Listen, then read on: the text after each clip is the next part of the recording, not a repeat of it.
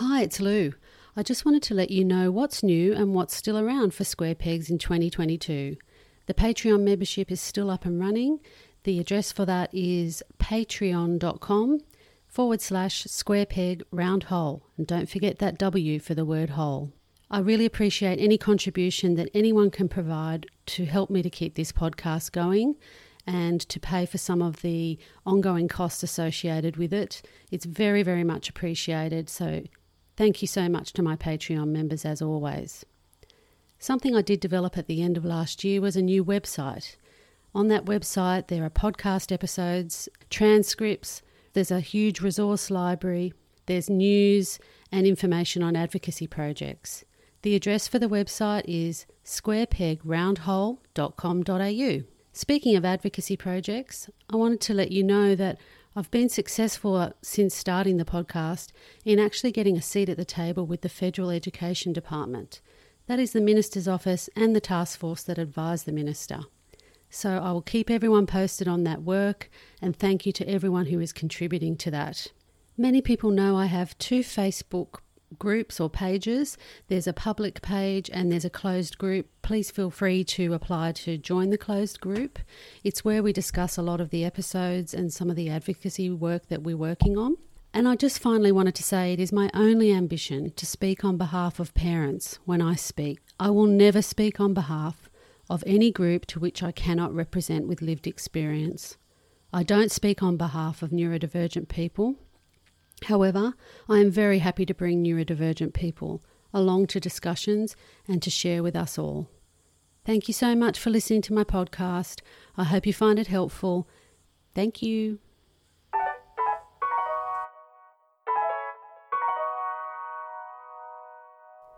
Thanks so much to Monique for becoming my latest Patreon member. So appreciated, Monique. Thanks and welcome aboard. I would like to acknowledge that this podcast meeting is being held on the traditional lands of the Gadigal people of the Eora Nation, and pay my respect to elders both past, present and future, and to welcome you to this new episode for podcast Square Peg Round Hole.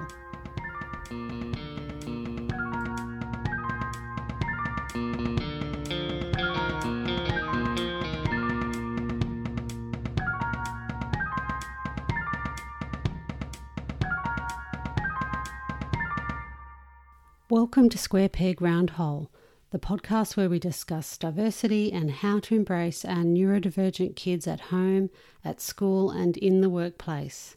Are you ready to celebrate autistic identities, embrace the autistic community and empower autistic individuals?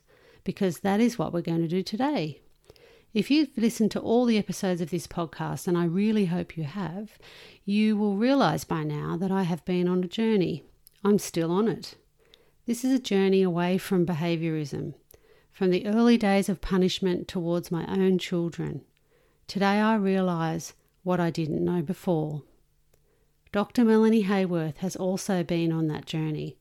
Melanie is an Australian autistic woman, a self and systemic advocate for the autistic community, Reframing Autism's founder and CEO, a PhD candidate and proud mother and educator to her 3 autistic children. Melanie also writes picture books, and Reframing Autism have a podcast as well. Links will be in the show notes and on the website. Today we will learn more about this amazing woman and the organisation she founded. The discussion gives us all more insights to our beautiful kids and gives a platform for autistic voices to be heard. And as I've promised from the start, I will not speak for or over the community, but I promise to provide a platform to let them speak up so that we all may learn how to embrace difference in our society, a process I happily and gratefully facilitate.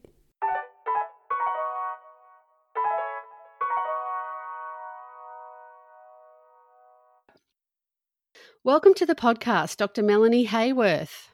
Thank you so much, Lou. And I'm going to call you Mel from now on because you've just told me that that's what you prefer, so that's no problem. Mel, it's really great to have you here. Thank you so much. I'm super excited actually because I've I guess more recently been seeing, and it's kind of come across my screen, if you like, a lot of the brilliant work your organisation, Reframing Autism, does. And I even went into school this week, my school, with my own son, and shared some of the information that you have, our language guide. So it's wonderful the work you're doing, and I can't wait to hear more about that. But before we get into the meaty part of the discussion, I have some icebreaker questions so that you can kind of, we can get to know you a bit and we can have a bit of fun before we start. So my first question is, what's your favourite animal, Mel, and why is that your favourite animal? Thank you for that lovely introduction. My favourite animal, absolutely without doubt, are otters, but Mustelidae more broadly, so the family that sort of go around otters as well. And Ooh. there's a number of reasons. Partly, otters and Mustelidae are absolutely fierce and ruthless hunters. They're hugely creative, which I love, and they're so playful and gorgeous, and they're undeniably cute. And I'm big for cutesy, but I also, when I first started learning about otters, I just was so taken with the idea that they hold hands, sea otters hold hands when they Oh, you sleep. do, yeah. Yeah, and they make a raft of otters. So and it's because they don't want to float away from each other. And I just love the idea that you need your family so much that you literally tie yourself together with paws and with kelp so you don't lose each other. And stoats and weasels, which are other members of the Mustelidae family, do a war dance to hypnotise their prey. That just really tickles my fancy. Oh, so that it doesn't know it's going to be eaten. Yes, so if the listeners do nothing else, they should just go and Google a YouTube video of a weasel or a stoat's war dance that they do before they get on their prey. It's both is funny and also kind of, as I said, hugely creative and absolutely ruthless and fierce. So for all of those reasons, I love I love Mustelidae. this. This is the best. I love that so much. Wow, we're starting off with a with a wonderful. You sound very interesting. Oh, this is great. And so that's interesting. So my next question is, if there was one thing you could change in the world, Mel, what would it be and why? This is a bit more serious now, I I was going guess. to But say this sort yeah. of seems like a bit of a cruel question, really, because just one thing's really hard. I want to say something about racial injustice or disability justice or injustice, the refugee crises that are around the world, action on climate change, all of those sorts of things. But I actually think if there's one thing I could change right now, it'd probably be to sort of dismantle all the repressive barriers of privilege that oppress and other so many minorities in so many ways, and even not minorities, majorities as well, in fact. I really think that globally we'd be so much more likely to come together as a kind of human collective to address so many social and environmental issues if we were actually able to undermine some of the pillars of privilege that allow people in power effectively to ignore that the issues even exist. And I think if people confronted their own privilege and generally, really genuinely questioned the values they've built on their privilege, I think we'd be in such a much better position. And a lot of those racial, disability, refugee, climate, a lot of those issues, I think, rest on the pillars of the privilege of a few. You don't know this, I assume, but this is actually so relevant to the work I'm trying to do in advocacy with Australia's politicians. I didn't know that. So there you go. I'm all ears. Well, we'll maybe talk about this another time.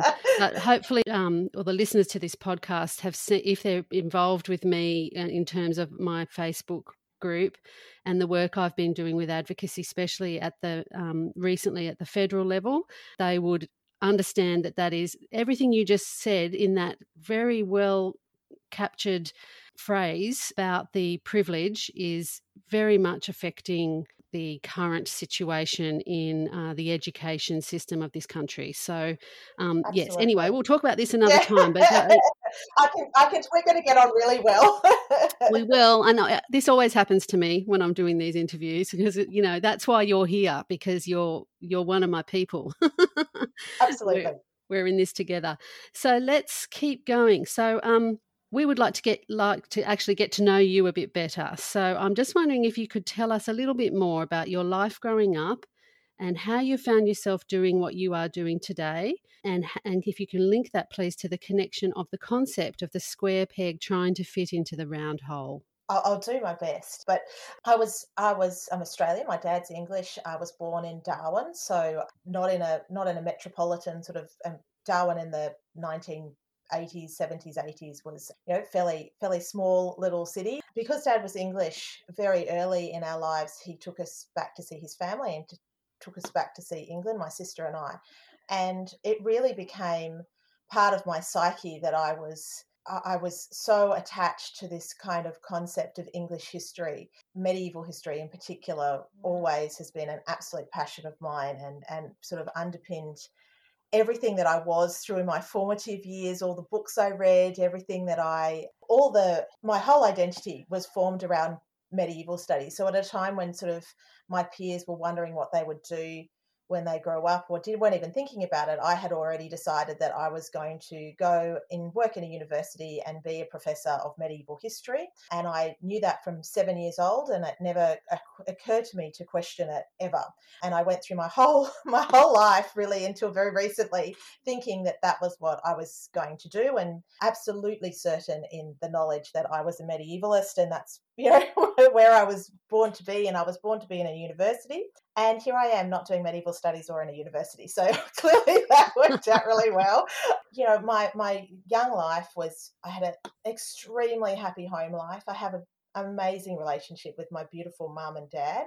Really, I had one or two extremely close friends. I had a very unhappy school life and a very unhappy social life, and I wasn't well liked. And, I had all the things that you would expect for, an unidentified autistic person growing up who was so unusual in many ways. So very much the square peg was round hole concept resonates for me socially.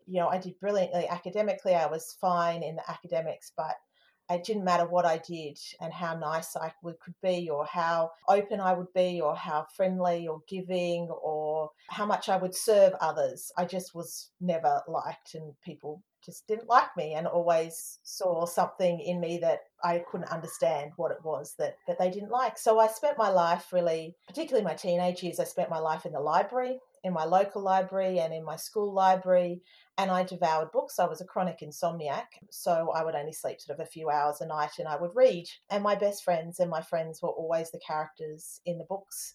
And I always resonated with the people who were excluded and alone, and who had a big fight to try and be accepted as they were.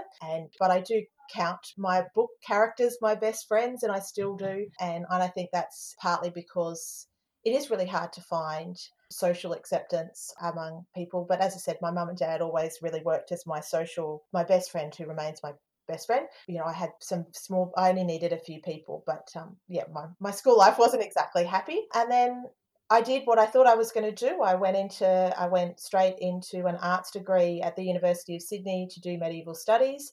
Then I went straight into my PhD in medieval studies. I got married, we went to London, and I did more work on my PhD in London. So everything was seemed on track for me being a medievalist and having a position in a university.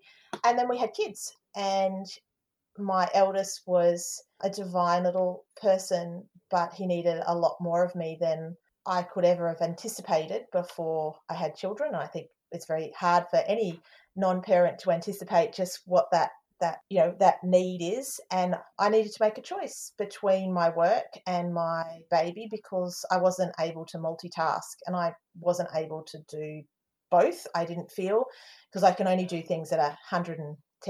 So strangely enough, I chose my baby. And it was not really a choice. And I think there was a lot of grief for me, because obviously I'd lived my life thinking that this was who I was going to be. And I realised that I didn't want to take him to England to get a job there and take him away from all my parents and, the sorts of things that we would have needed to do. I didn't want to be alone. And I had postnatal depression. I found it really difficult to adjust to being a parent, because unlike in academic work where, you have great control over what you put out. Children are humans and they don't follow the textbook. They forgot to read it, I think. Or they did read it and they deliberately threw it out the window. Either or, I'm not sure yet. Yeah, so I decided that I would focus on my babies. And I had 3 babies in very quick succession. So there's just 3 years between the 3 of them. So they were about 18 months apart. And then really it was only as my youngest was about 2, when my eldest was 5, that autism sort of burst into our life. The eldest had gone to school and was fairly quickly identified as autistic. The youngest was then very quickly identified as autistic, and then my middle child and I were identified as autistic together very quickly. So we had the 4 of us in very quick succession really identified. It was a sort of a natural progression for me that in order to build the life I wanted for my children, to make the difference I wanted to make to their community to which they belonged, that was where I needed to go. So that's kind of how I ended up here doing what I do today, which was sort of, eventually I am sort of returning to research as well. And so I do see that I will get back to at least part of that vision of being maybe not being in a university, but at least being a researcher. So it'll all come full circle eventually. Well, I hope you do go back to what, your original passion was as well. And I'm sure as the kids get older, that may become easier. And you've actually headed into the next question. Thank you very much for that wonderful answer to the first part. I, of course, am sitting here, as I always do, going, yep, I get it. Especially when you said grief and you mentioned that things were not what you anticipated they would be and not what you thought it was going to be. And yet you've learnt. And that's what I want to explore next with you is what was the initial reaction of you and your husband, I guess, and your own reaction to where do I fit into all of this and their identities and your identity as it's developed, how did that go?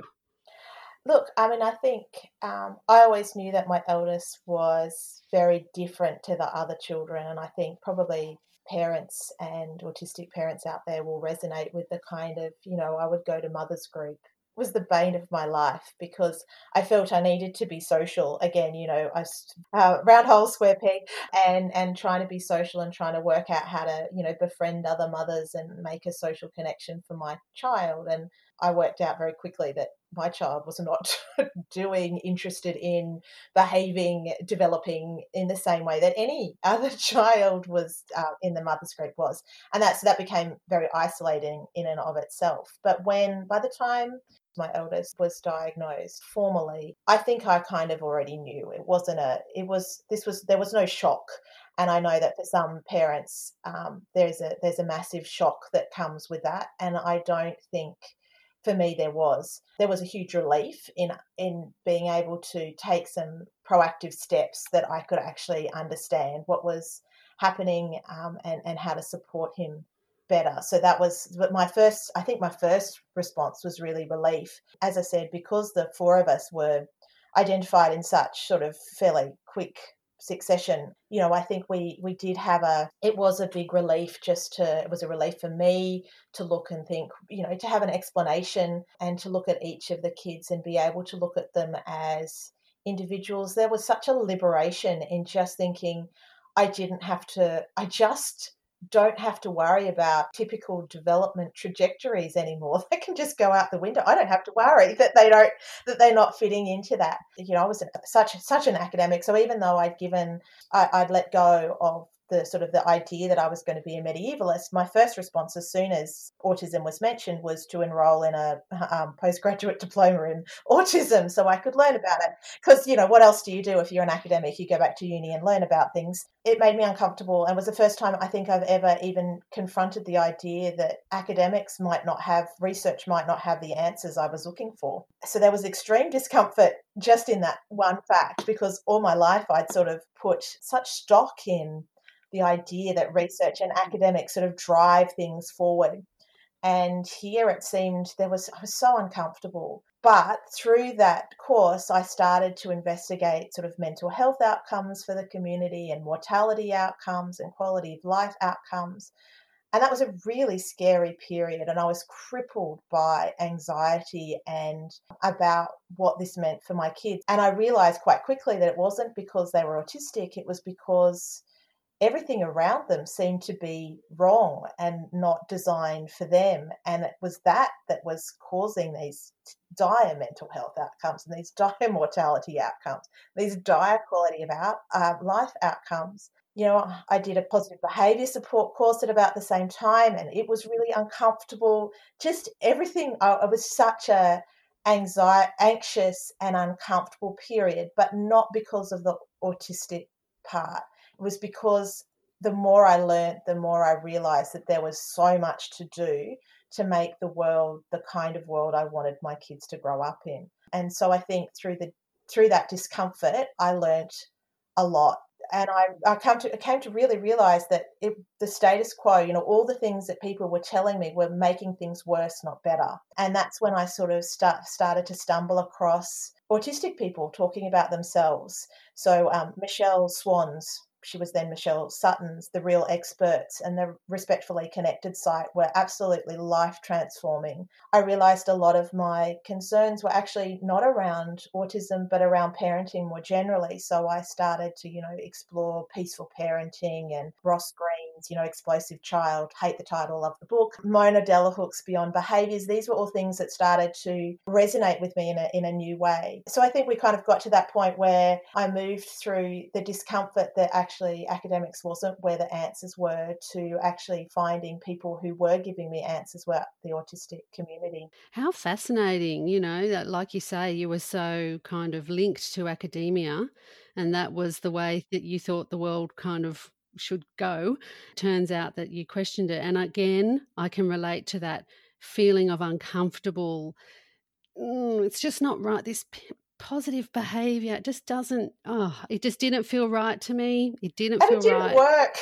It didn't work. I was so diligent about the whole thing because I thought this would be the answer, because it seemed, it wasn't deficits based, it was strengths based. And it was really only as I explored that I realized that strength based was just a veneer. It wasn't actually a strength based. It was just a kind of a nice sticker you put on the outside of a deficits based. And I think it was, as I said, it was through the discomfort of realizing that this might work for a little while, but then it didn't work. And at what point, and what was I teaching my children, and what values, and did they align with my values, and all of this sort of stuff, all that discomfort that we learnt, and we came together as a family to do something very, very different. So wonderful, wonderful. And it just, another person, guys, this is another person that's telling us the same message. So thank you so much. I just get it validated every time I speak to someone who actually understands with lived experience.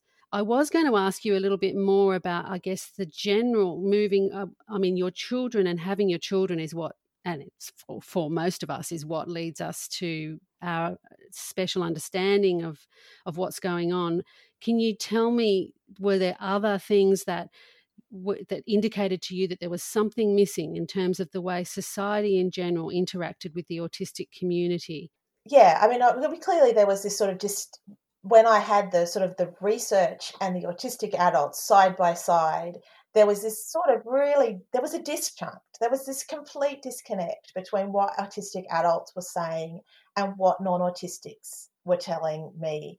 I preferred the former. I preferred what autistic adults were saying. But I think in terms of what was missing, it was just so obvious, both through the services that we tried to access and the schools, the services, that there was no acceptance, there was no respect.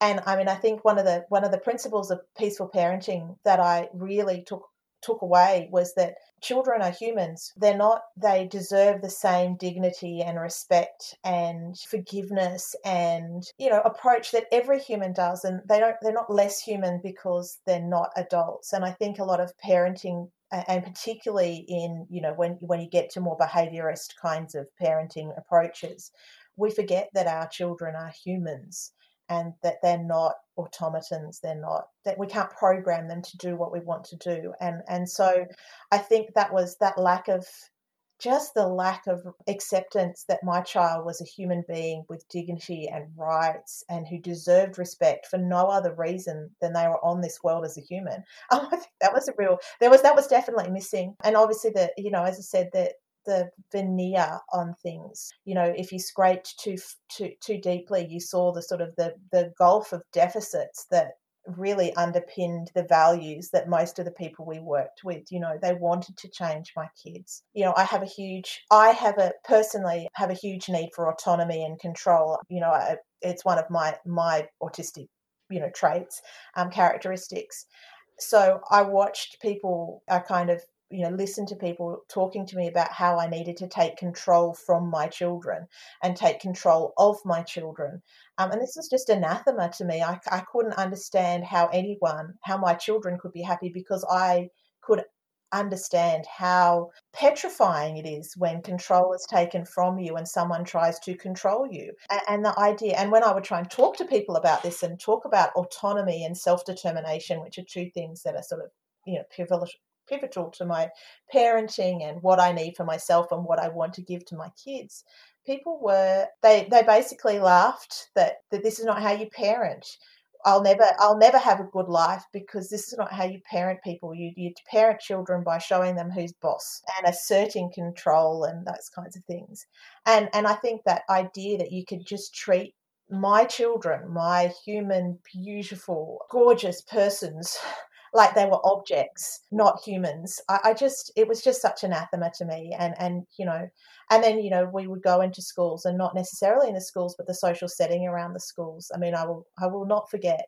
I tried again, I seem to be glutton for punishment. I tried to do canteen to try and, build some relationships with other parents to sort of help with, the relationships, so that my child might be invited to a play date if I was more friendly with the parents. And I did a lot of self-blame around that, that I'm not very socially active. So maybe I was sort of stripping my kids of social opportunities. And I'll never forget being in the canteen and two of the mums sort of corralling me, basically saying, "So what's wrong with your kid? Like, what's up with him?" And just being devastated by the ignorance and the bias that was just, it was exactly that. What's wrong with your kid? Just what's up with him? And, that kind of thing. It was devastating. And I think that narrative of burden as well, I think that's the other thing that's present that should be missing, perhaps, that we always were asking too much. People indicated that I asked too much of them, that I wanted too much, that this wasn't in their remit or their job, when really all I was asking was for the kids' basic human rights to be respected and their rights as people to be respected. And I don't think that's too much to ask for. So that sort of, they'll never cope in the real world. They'll be a burden on society. They'll never be able to live independently if you keep going like this. That thing is just, it's so damaging. It erodes so much of who we are. So I think all of those things kind of shaped where I am. Yeah, it's essentially the expectation that the child needs to change or be fixed in some way. And what I've learnt, and I've seen some really great memes from your organisation and the ICANN network and some others, where they're saying, and the kids are saying this themselves, the young people, we're finally listening to their voices saying, why is it that I always have to change? Why Exactly. can't my friends around me learn to understand me and how I operate and how I think? And yeah, it's a very good question. Don't blame them for asking it. And I think there's, something that I'm coming to more recently is, and in discussion with, therapists and neuroaffirming therapists, is it's not that it's terrible to teach your autistic child, some non-autistic social skills. That's not what the issue is. But you call them non-autistic social skills, and then you also teach the non-autistic child autistic social skills, so that there's no privilege involved in, well, these are social skills. No, these are non-autistic social skills. Autistics have our own social skills, and if we start to be reciprocal about how we talk about these things, it's a cross-cultural exchange. It's not that one is better. or than another. It's just that we're different, and in order to come together, we both have to learn a little bit about each other.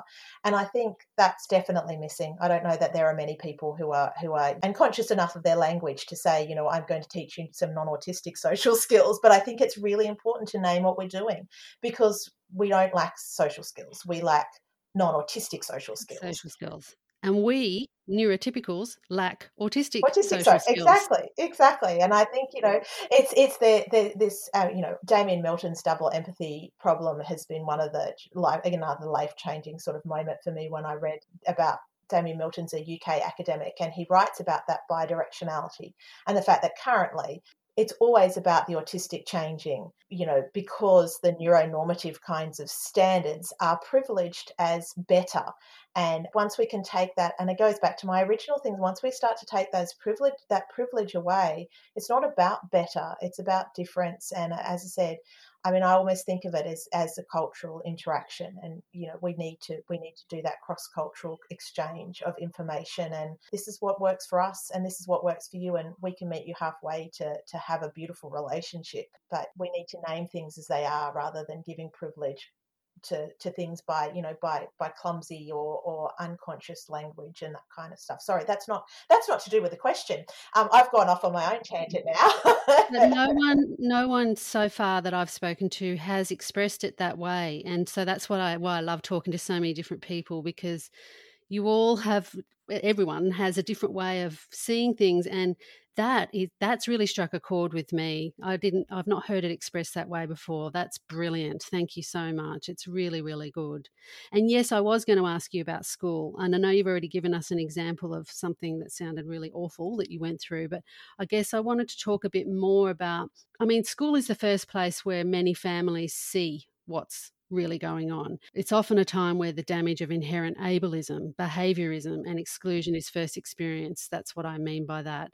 So many families suffer through school or feel the need to engage with segregation or homeschooling, and many of the neurodivergent kids just cannot attend school at all, and we're seeing those statistics grow exponentially. So can you tell us how the school experience has affected you and your family, and what are you observing about what's happening in education? Gosh, this is such a big question, so you might have to rein me in at some point. Okay. Because education is one of my passions. It's Me too. So we're in trouble. Yeah, exactly. It's a passion because it's failing so dismally, or well, depending on your perspective, I suppose. It's failing all children, I would argue, but that's not the topic of today's conversation, but it's certainly failing autistic children. I'll turn it around a little bit. When I decided to homeschool my eldest, the mental health burden that was taken away from both of us was too immense to say. It was just the relief that we didn't have to do school anymore, formal schooling, and that we could do it our way in our home, and he could be safe and I could trust that he was safe. And there was so much relief. And then when my middle child decided the same, there was that same relief all over again. And my littlest has never been to school. I suppose if you wanted one word about my school experience, it was traumatic. It was traumatic for all of us in different ways. We all have trauma from school. As a parent who tried to advocate, who experienced, again, people dismissing me, excluding me, marginalising me, stigmatising me as a parent. Yeah, and again, I imagine a lot of people will have gone through the same kind of hysterical mother, over-exaggerated, he doesn't do that at school, he's fine, that kind of, the usual thing that so undermines our self-efficacy as parents. I was exhausted by school because it was a constant battle to change with people who didn't want to change, who didn't see a need to change, and a system that doesn't want to change and doesn't see a need to change. And I think eventually I just ran out of capacity to advocate for, again, what were essentially superficial changes that weren't really impacting the deeper deficit space, the deeper ableism that just permeates the whole school department education structure. And all I was doing, I was exhausted just trying to make the superficial changes that would make my kids safe, and not even getting to the good, to the deep stuff.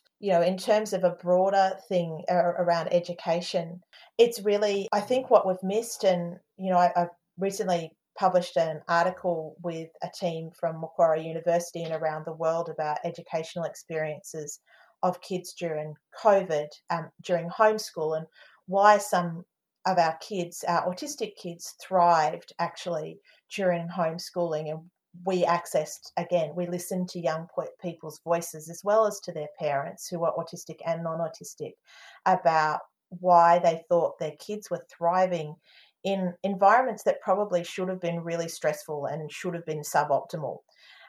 And part of that was just that the parents really deeply cared enough to look after their kids in a way that was informed and responsive and that engendered trust. And so kids began to learn, because in order to learn, you need all of those ingredients. You need to be able to trust. You need to know you have good relationships. You need to feel like you have something to offer. You need to feel safe. So it was amazing to actually listen to kids talk about the fact that even though they didn't necessarily love that their parents were their teacher, what's called the ethics of care that came with their parents, they had a real commitment to caring, to understanding, and to being responsive to their young person and to their mental health needs and to the stresses that were happening in the world around them. And actually, kids thrived when they had people who cared about them. And I think it's such a dire indictment on our schooling system that there were three things that we kind of found kids really wanted. And one of the biggest things was just making sure that there was somebody who cared about them, and that wasn't something that kids necessarily were experiencing in school. And if you're interested, the other two were that they had a lot more flexibility. So routine, this idea that all our kids need a visual schedule and routine and strict routine. Actually, a lot of, particularly in high school, a lot of our young people would like to be able to self-prescribe their routine. So it can be responsive to what they need. It can be responsive to their own learning preferences. It can be, I didn't sleep well last night. I can't stick to that routine today. I'll set my routine. So the idea that we all need this externally prescribed structure that can't move because we couldn't possibly do with change is just such a generalization, and it's wrong. I mean, most of us do love structure and routine, but the idea that we would actually be able to set some of that for ourselves and actually direct some of that is really important. And of course, the other one was around a safe physical space in terms of sensory and social overwhelm, which is not going to surprise anyone. And of course, at home, it's much that you've only got one set of expectations. There's not all the social interaction. There's not all the sensory stuff. So that's not so surprising. But I think the other two, were very surprising and talk to us about what we need to be doing differently in our schools to really serve our kids. And the only other thing I would say is, I think, I got to a point as a parent where even though I understood that essentially school was just becoming a sort of a glorified babysitting service, a place I could send, not that we got through many full days, but, a place where I could send my child and they went with me. I watched, and looking back, I could see my expectations, what I wanted from the school decreasing, or what I wanted from the school for my children decreasing. So at first I wanted, a fabulous education, and I wanted them to be engaged learners, and I wanted them to be curious, and I wanted them to be passionate, and have, full social lives. And eventually, I think by the time I pulled the kids out, I just wanted them not to be harmed, not to be actively traumatized. We have to continue to fight collectively as, all together, all of us as parents, fight for our kids' rights to have that passionate, curious, engaged education. That is what I was going to ask you. The whole time I was thinking, when you were talking, 100% have heard what you're saying before from other people. I relate to it myself. The rigidity of the schools. I mean, they talk about the rigidity of our kids, let alone the rigidity of the school system and the schools, the way they seem to be working in the 1950s sometimes. This old school approach is just appalling. But what I'm thinking the whole time is, I just feel like, why should you have to take your kids out of school? to get them what they are legally entitled to receive, which is an inclusive education where they are understood, where they receive care and recognition, and they feel safe, and they feel like they can learn, and they get access to be able to learn. And I mean, I know why you did it, and you've done the right thing for your family, but it just really, do you feel like our kids are ever going to actually achieve their rights or access their rights to an education at school with everyone else? Yeah, look, I mean, I think in Australia we have such a really, really long way to go. If you look at the UNCRPD, the United Nations, around, and you look at the article that is around education and the general comment on that article, which then sort of went through and expounded on, what they actually meant by all of these things. Um, uh, part of the ways that the UN suggests that you measure how inclusive your system is by how much you're meant to be directing your funding and this is a government, at a federal and state level, directing funding away from segregated environments. And so whether that's schools for a special purpose, so your schools specifically for autistic or multi-category disability schools, whether it's what in New South Wales, and I know in different states will be called different things that we call support units, or where you have a classroom that's integrated but not inclusive. And I think if you look at our funding and the way that we are, in fact, we continue to fund segregated. Well, there's just been a $50 million school built in Queensland in the last few weeks, special school. And we are funding, the government is funding special schools. Schools, I hate that term, but that's what that's their technical. That's what they get name. called. That's what they get called. The signpost out the front, special school. And I think it says it's not even that I mean, if you then look at the values and the conditions that inclusion, not including. So I think we have to just ignore this idea of including is inclusion, and we have to get a much more robust definition of what inclusion is. But if we think about ideas of welcome and belonging, right? So, that our kids feel welcome and that they belong as their intact selves, authentic selves, which is how they're going to learn best, because it's only when they're not trying to mask, they're not trying to deal with other kinds of overwhelm, that they know that they're understood, that they know that they're safe, and that they have trusting relationships. That's how we're going to learn, as that's how every person learns. Without those things, we don't learn, we don't thrive, and we can't even begin to think about having those conversations because the government still puts funding into segregated. We're not even at including. So how far have we got to go before we talk about inclusion? So I mean, that's not to say we give up, but I do think we have a very, very long way to go, and it is demoralising for. And this is probably more personally, I would put on a different hat if I was talking.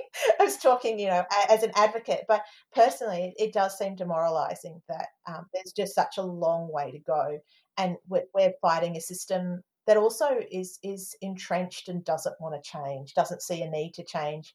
It goes back to privilege. They don't need to reflect on their values because it doesn't affect them. So it's amazing how these things go around and meet up with each other again when you keep talking. Well, look, that was a really robust and fabulous conversation about school, and once again, just reiterates what we know is happening. And don't worry, I'm not going to give up. I don't know about anyone else, but I have, talking about passions and interests. This is my hyper focus, so I'm not going anywhere. We need more. We need more. There's people. One person. No, we need lots. Come on. It's all right. There are. Well, I'm hoping the people listening are going to be like, oh, what can I do to help? I am getting more messages these days, actually, from people saying, I want to get involved, which is a really good thing. It is. Okay, so let's move on to talk about Reframing Autism, your organisation. Can you talk to us? I mean, I noticed when I went on your website, obviously, to research for today, I noticed 4 words that appeared straight away: respect, accept, embrace, empower. And I noticed that you have a number of different resources there, guidelines and things that people can use. I noticed you're involved in advocacy. What actually, can you tell us about Reframing Autism? Why is it there? Why did you create it? What do you actually do? And how are you involving autistic voices with the work that you do?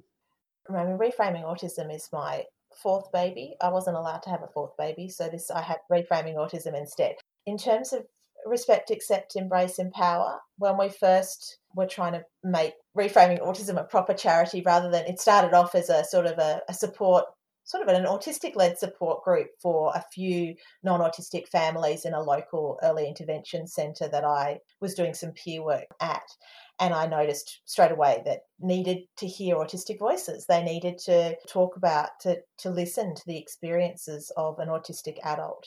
And so it sort of started very small with just a few families, and it burgeoned very, very quickly. And then we got some funding, and we were trying to, turn what was, what had just been a little sort of supportish group into a proper charity. And we were looking for a tagline. So, Reframing Autism, something. People have taglines. It's what you do. And I think respect, accept, embrace, empower was it for me. It was all the things I wanted and hadn't experienced. I think we're routinely denied the respect of basic human rights. I think very rarely are autistics accepted as authentically autistic. There's some really interesting research on implicit bias and how people see implicitly rather than explicitly autistics, and we're not accepted as when we are authentically autistic.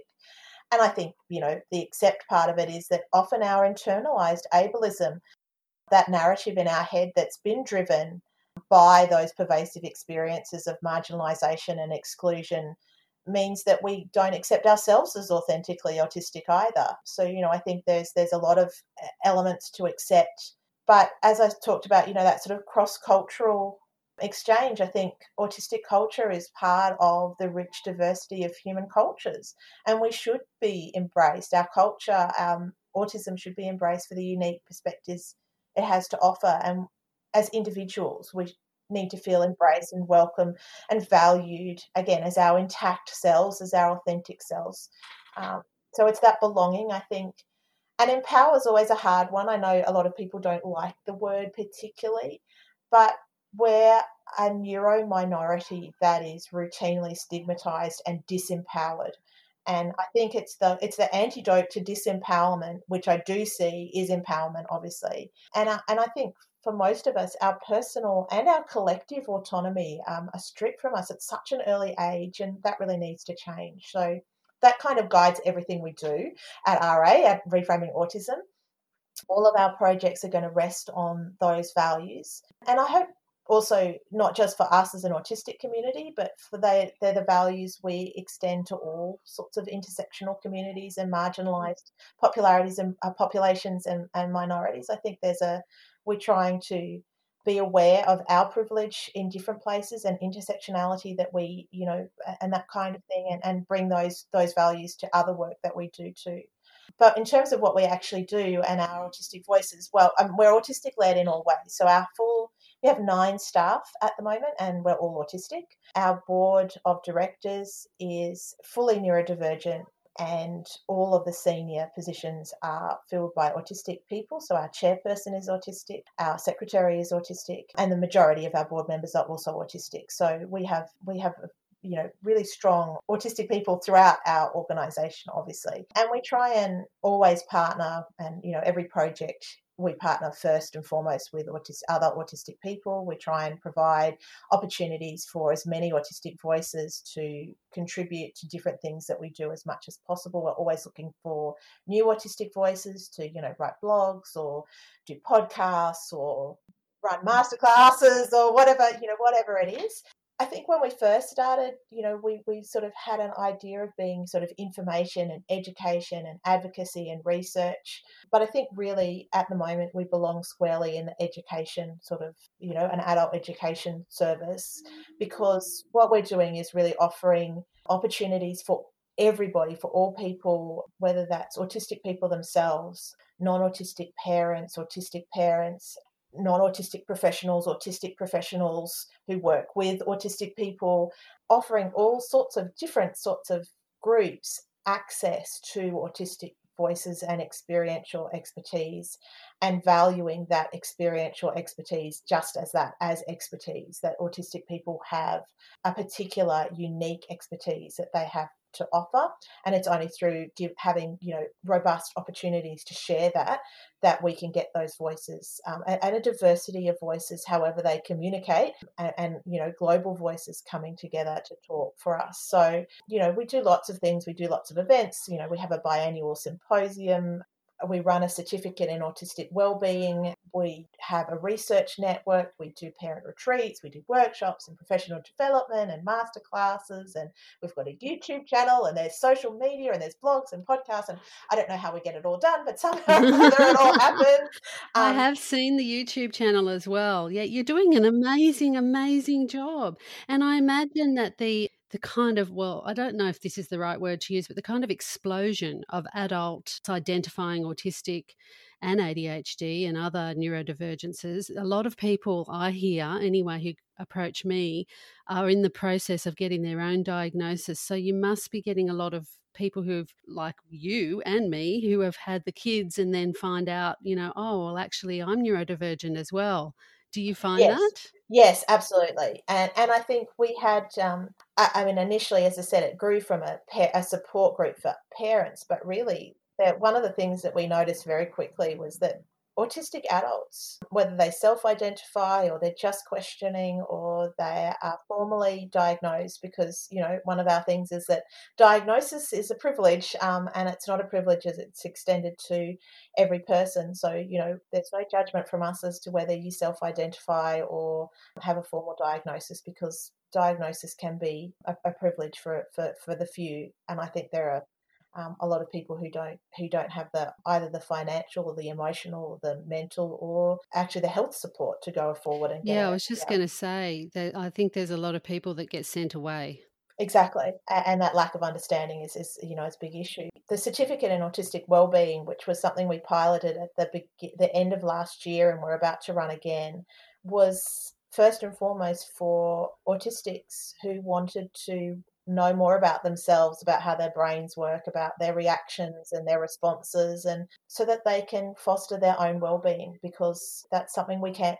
Formal advocacy, systemic advocacy is not for everyone, but being able to foster your own well-being and foster the well-being of the autistic people you love is something really important. And I think that focus on well-being is something that's missing a lot. We need to, and for me, and partly this is the way my brain works, but, in order to exercise the sorts of self-compassion and that we need to, in order to live well and to have well-being and to flourish and thrive, we need to know about ourselves better. So knowledge is, the knowledge is power thing is really important. So I think there's still a lot of autistic adults who are newer to the journey, and even those who have been on the journey for a very long time, don't necessarily have the right kinds of information to frame their journey so that they can look at themselves with compassion and pride and build that, I know it's a trite saying, it's very NDIS, that good life, but also, build our well-being so that we can experience the sorts of quality of life outcomes that we actually deserve, which are, and that kind of thing. So I think that's kind of where we're leading a lot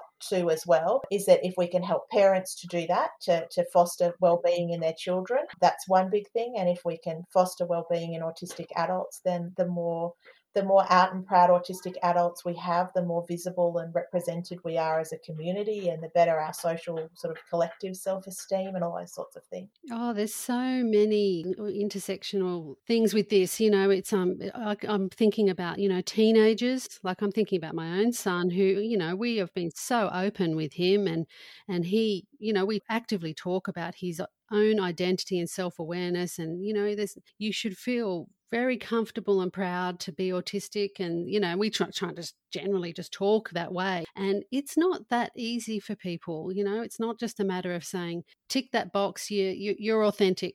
Yeah, exactly. You're autistic and you should just, that's great, move on. I imagine there are people, like you said, that have either newly identified or just trying to understand themselves for years and years and years. It might take for some people to really feel that authenticity. And I think authenticity only comes when when you experience acceptance from people so that you feel like you could be authentic around them, and when you accept yourself. Because if you don't accept yourself, then you're unlikely to act authentically, because you don't like that authentic person. So it's that we have to build self-acceptance in the population and in our community, as well as acceptance from the outside and inside. I think is really important. And just the other thing, because I haven't talked about my PhD yet, and that seems like that seems a bit of an oversight on my part.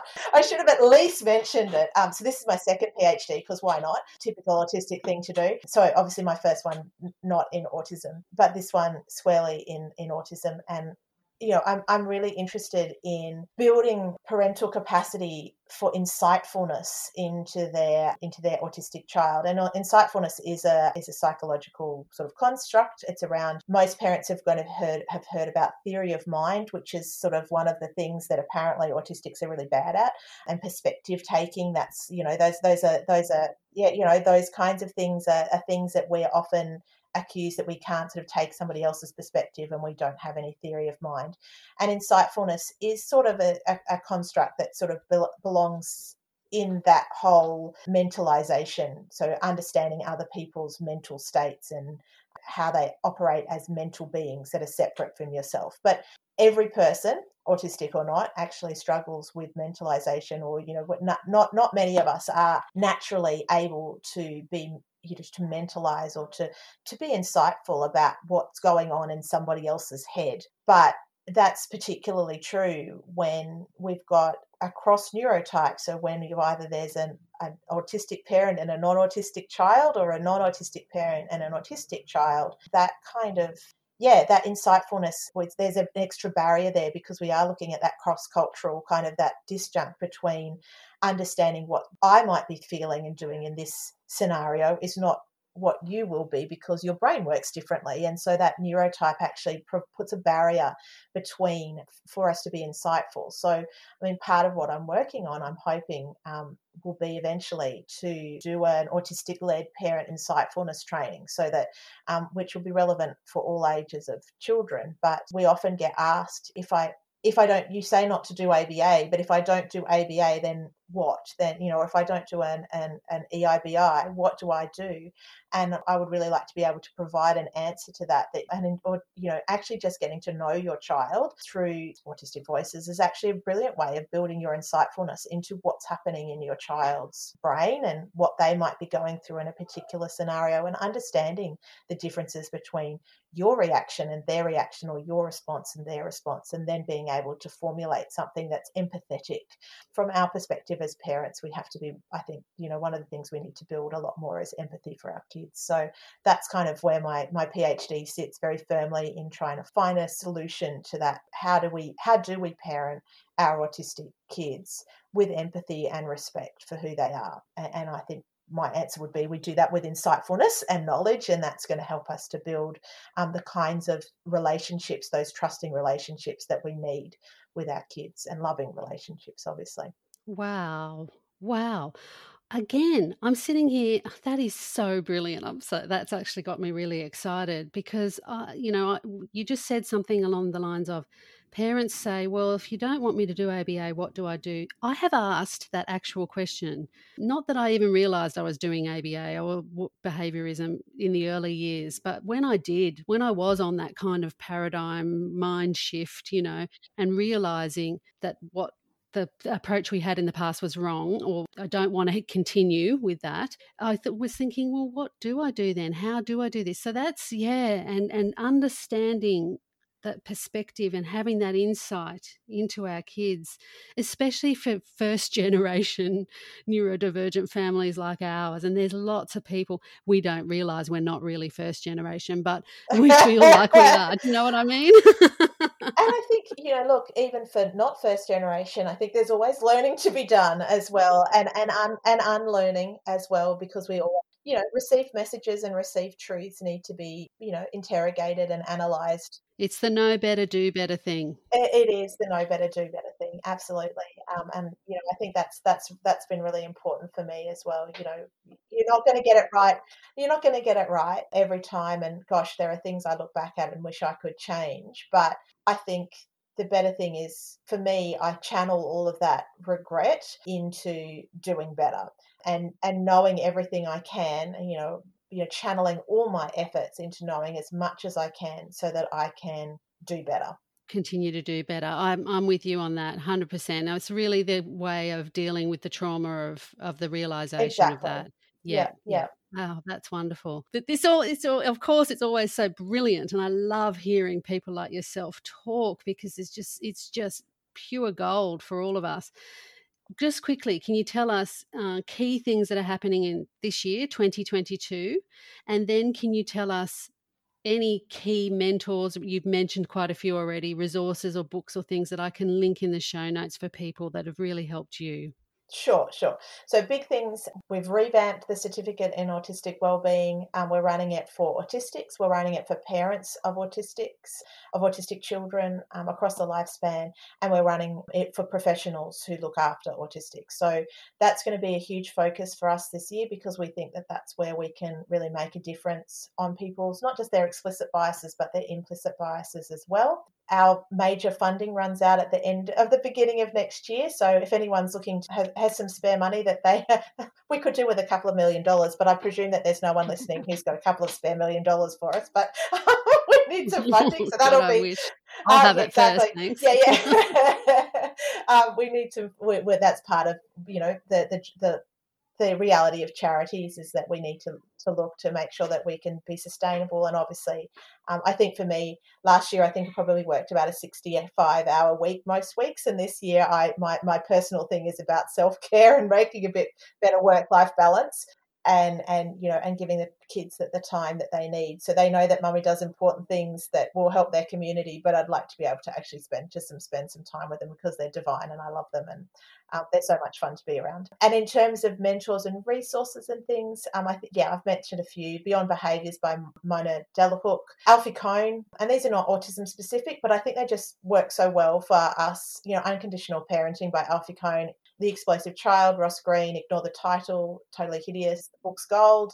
Raising Human Beings, another Ross Greene. I think Dan Siegel and Tina Bryson's, there's a series of books, The Power of Showing Up, The Yes Brain, No Drama Discipline, The Whole Brain Child, any of those, they're brilliant. Yeah, really, really good. Again, none of them are autism specific, but actually I think the best books are not autism specific in terms of books that have actually helped. As I said, Peaceful Parenting, L.R. Nost. She's, I think a lot of people think of peaceful parenting as some, bit of a hippie unparenting movement, but actually it's really a conscious, engaged, and it's ultimately actually really hugely intensive parenting style because of the respect it offers your children. And I think the benefits for our autistic puppets is really huge. And if you don't know them, Neuroclastic and Nick Walker were absolutely fundamental to my understanding of autism. And just a shout out to Yen Perkis and Wen Lawson, who have been my mentors and have really encouraged me and helped me to be where I am today. So I wouldn't be here without them both.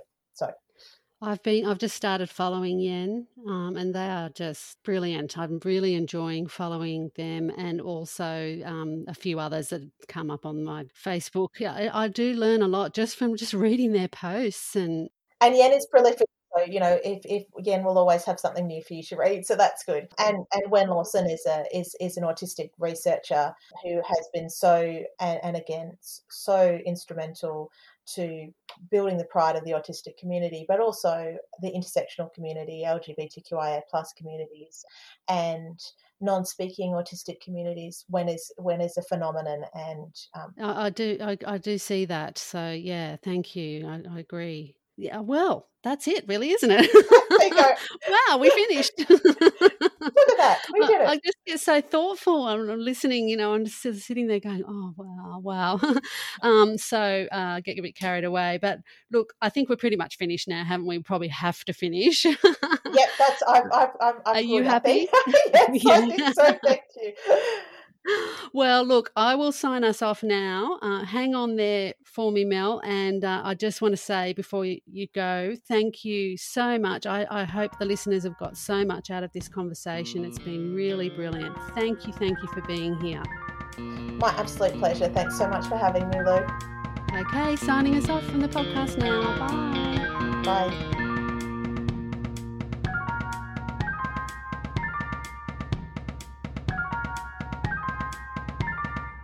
Acknowledgements. Thank you to Carla Cushell of Carla Cushell Creative for the podcast logo and the website. Editing by Matt Cushell. Images and episode quotes are the work of Jazzy C. Music is also by Jazzy C. Finally, a big thank you to my friends and family for encouraging me.